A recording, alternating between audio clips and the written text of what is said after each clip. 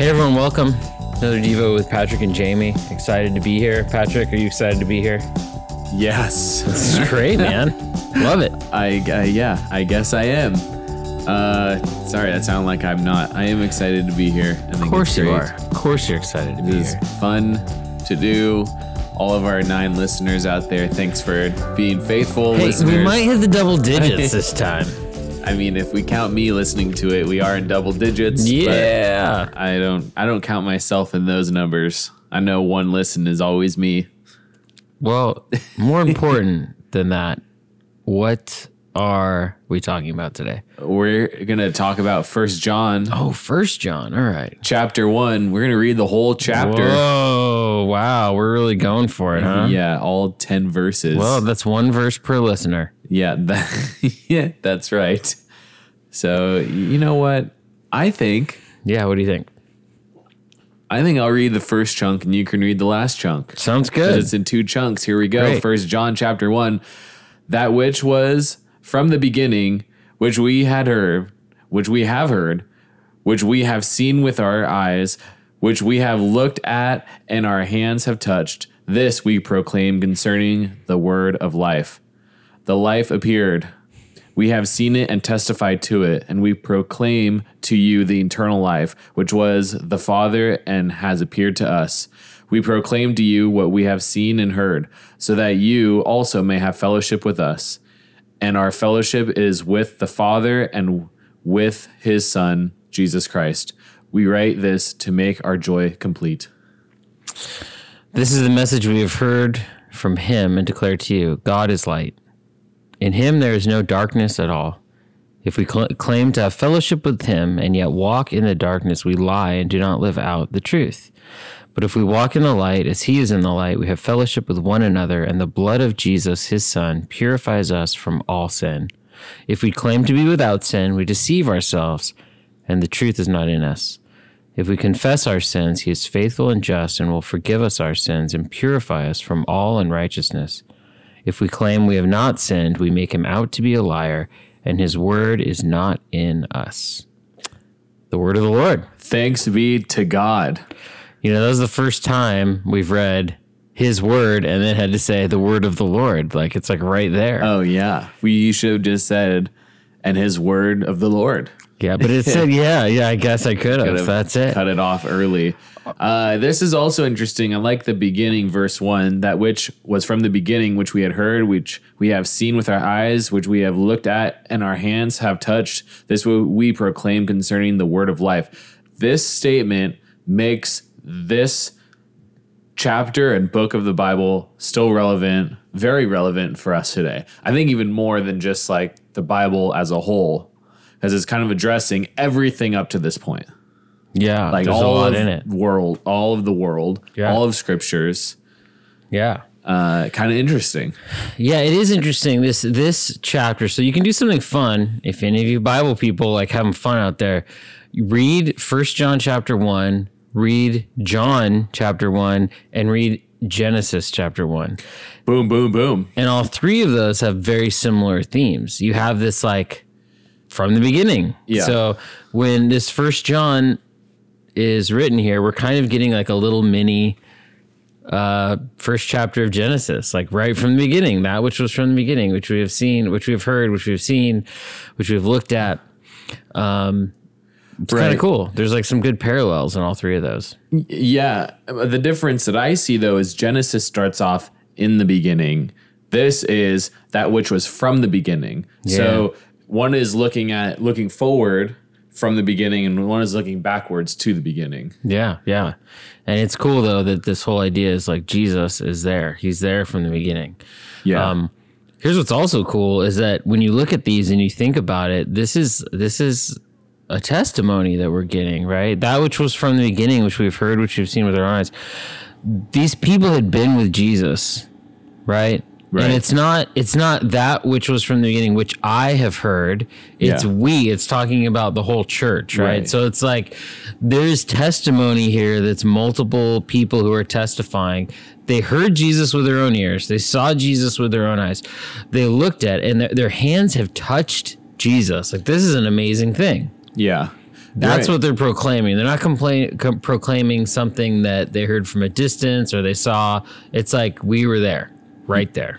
Yeah. And even in verse 2, the life appeared, we have seen it and testified to it, and we proclaim to you the eternal life, which was with the Father and has appeared to us.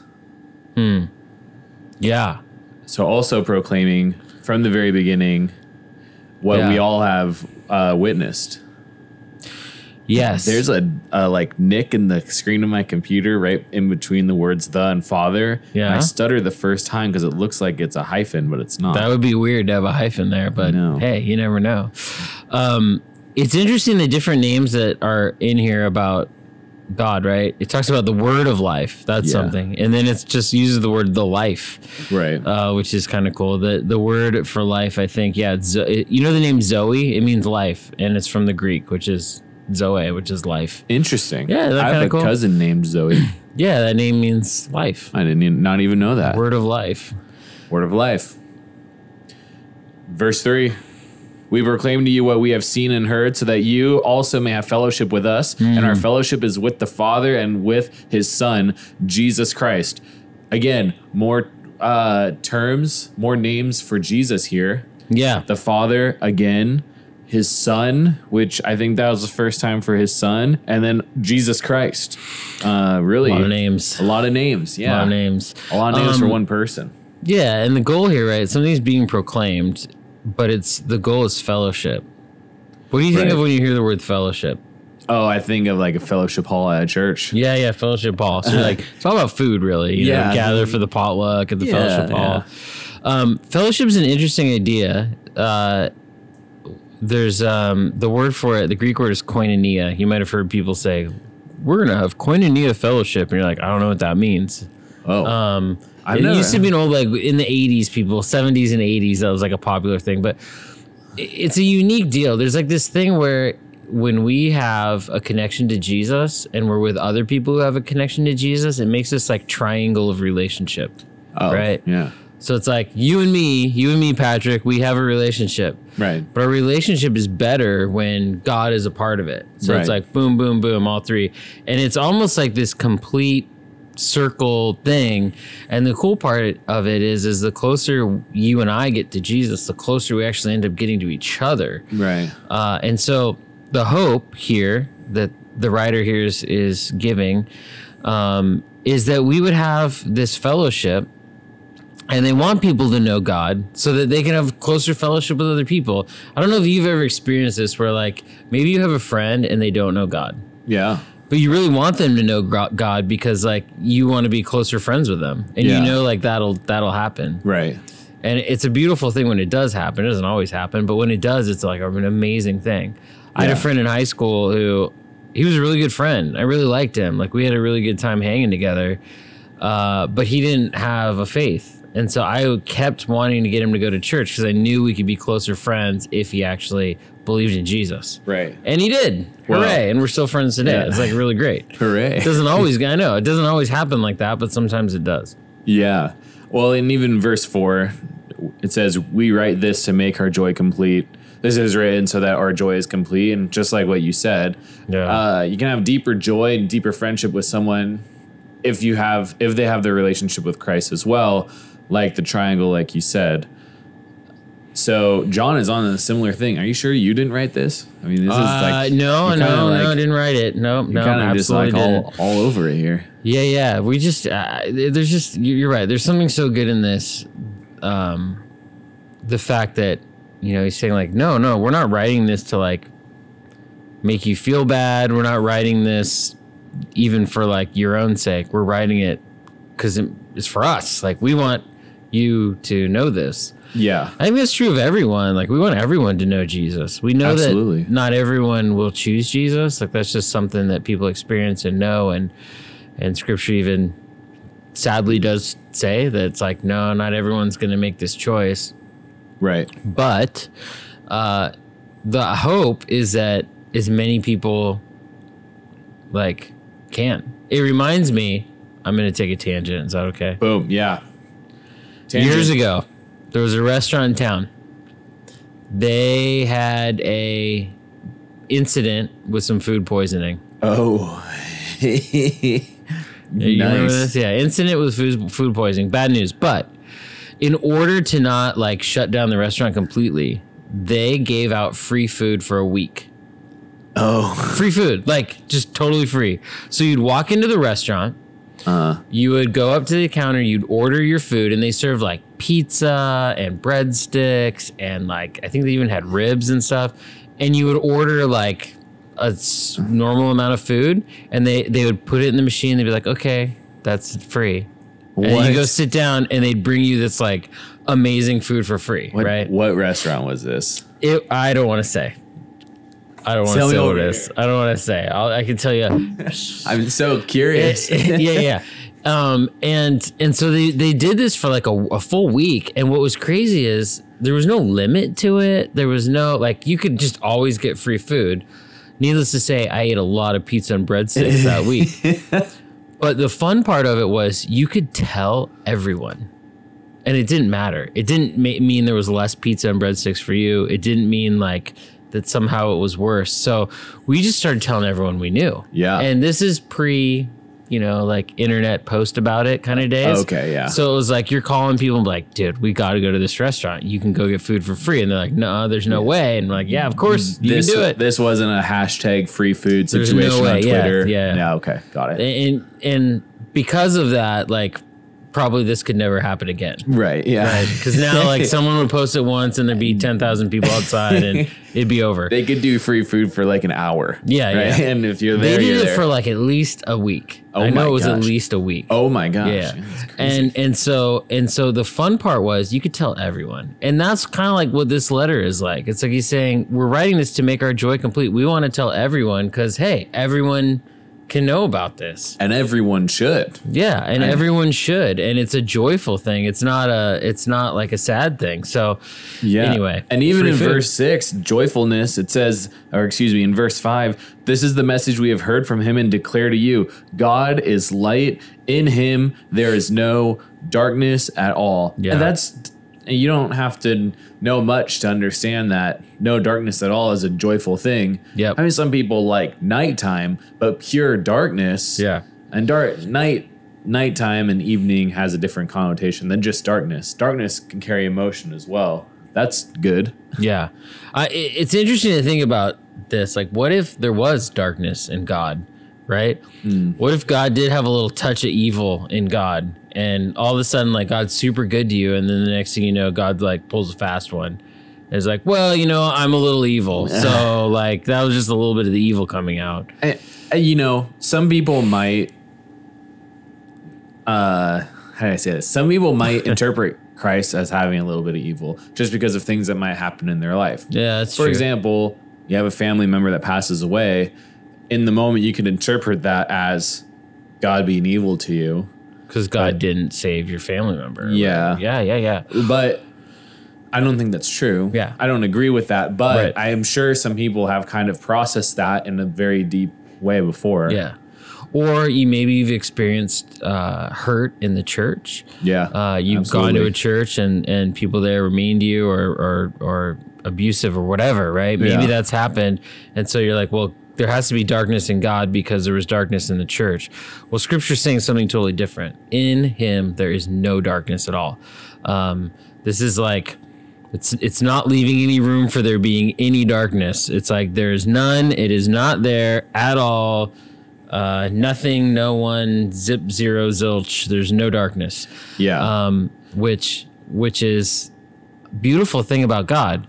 But then it becomes kind of tough, right? Because then the next line, verse 6, if we Right. claim to have fellowship with him, so like we were talking about fellowship, we want to have this relationship with God. God has no darkness, but if we claim to have fellowship with him, yet we walk in the darkness, Yeah. we lie and do not live out the truth. Yeah. So Yikes. that feels contradictory as well to verse 5 because it says, God is light. In him, there is no darkness at all.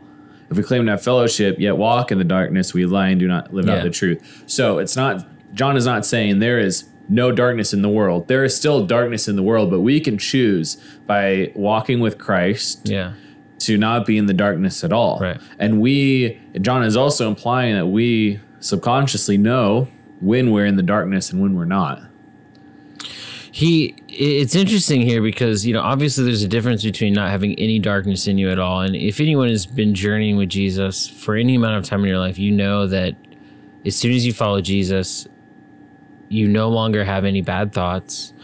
Everything, anything that's evil in you or bad in you or desires to do things that are not of God, they don't automatically disappear and all of a sudden you live this perfect life, right? That doesn't happen.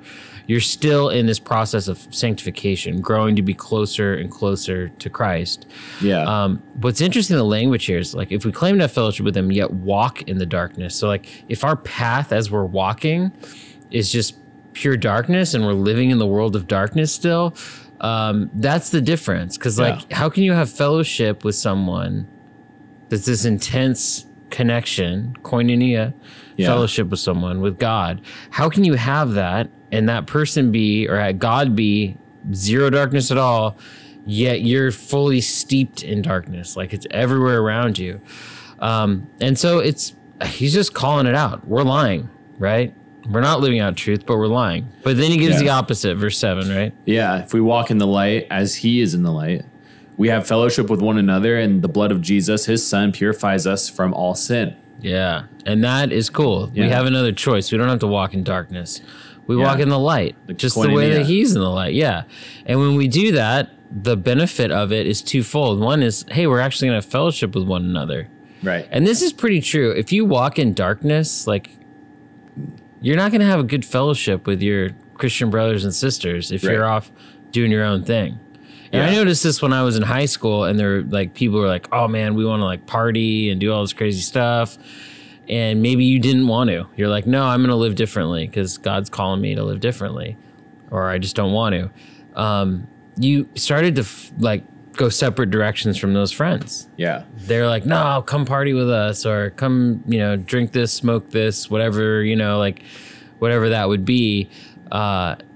And they didn't want to hang. Like all of a sudden, your friendship started to change, and that's just a reality of life. So the two benefits is, one, you'll have fellowship with one another, and the second is the blood of Jesus, his son, purifies us from all sin. Like that's a big deal. Yeah. That's like atonement right there. That's like what? That's amazing. If we actually follow Jesus, if we confess our sin, well, we're going to get to the confessing the sin part of it next, but God will purify us from all sin. So we've gone from this idea of like joy complete, fellowship. Now we're moving into this living in light and dark, and now we're living into sin. Yeah. This is like the next movement of this section. So verse 8. If we claim to be without sin, we deceive ourselves and the truth is not in us. Ouch. Yeah. We've known that. That's probably been a part of our story at some point, right? Yeah. Like, no, I'm good. I'm not doing anything wrong. Yeah. I got it taken care of. I got it under control. It's not that bad. Any kind of language like that, pretty classic. I remember talking to someone once that asked if we could remove the time of silence in a worship service where we have time to confess our sins. If we could remove that. Why? Because they didn't like it. They didn't like the awkward silence. And I said, well, you're supposed to be confessing your sins. And the guy said, well, I don't have any to confess. Oh. I was like, well, now you do. Yeah. Now you got one. I didn't actually say that. I don't have any. I'm perfect. I said we could consider it.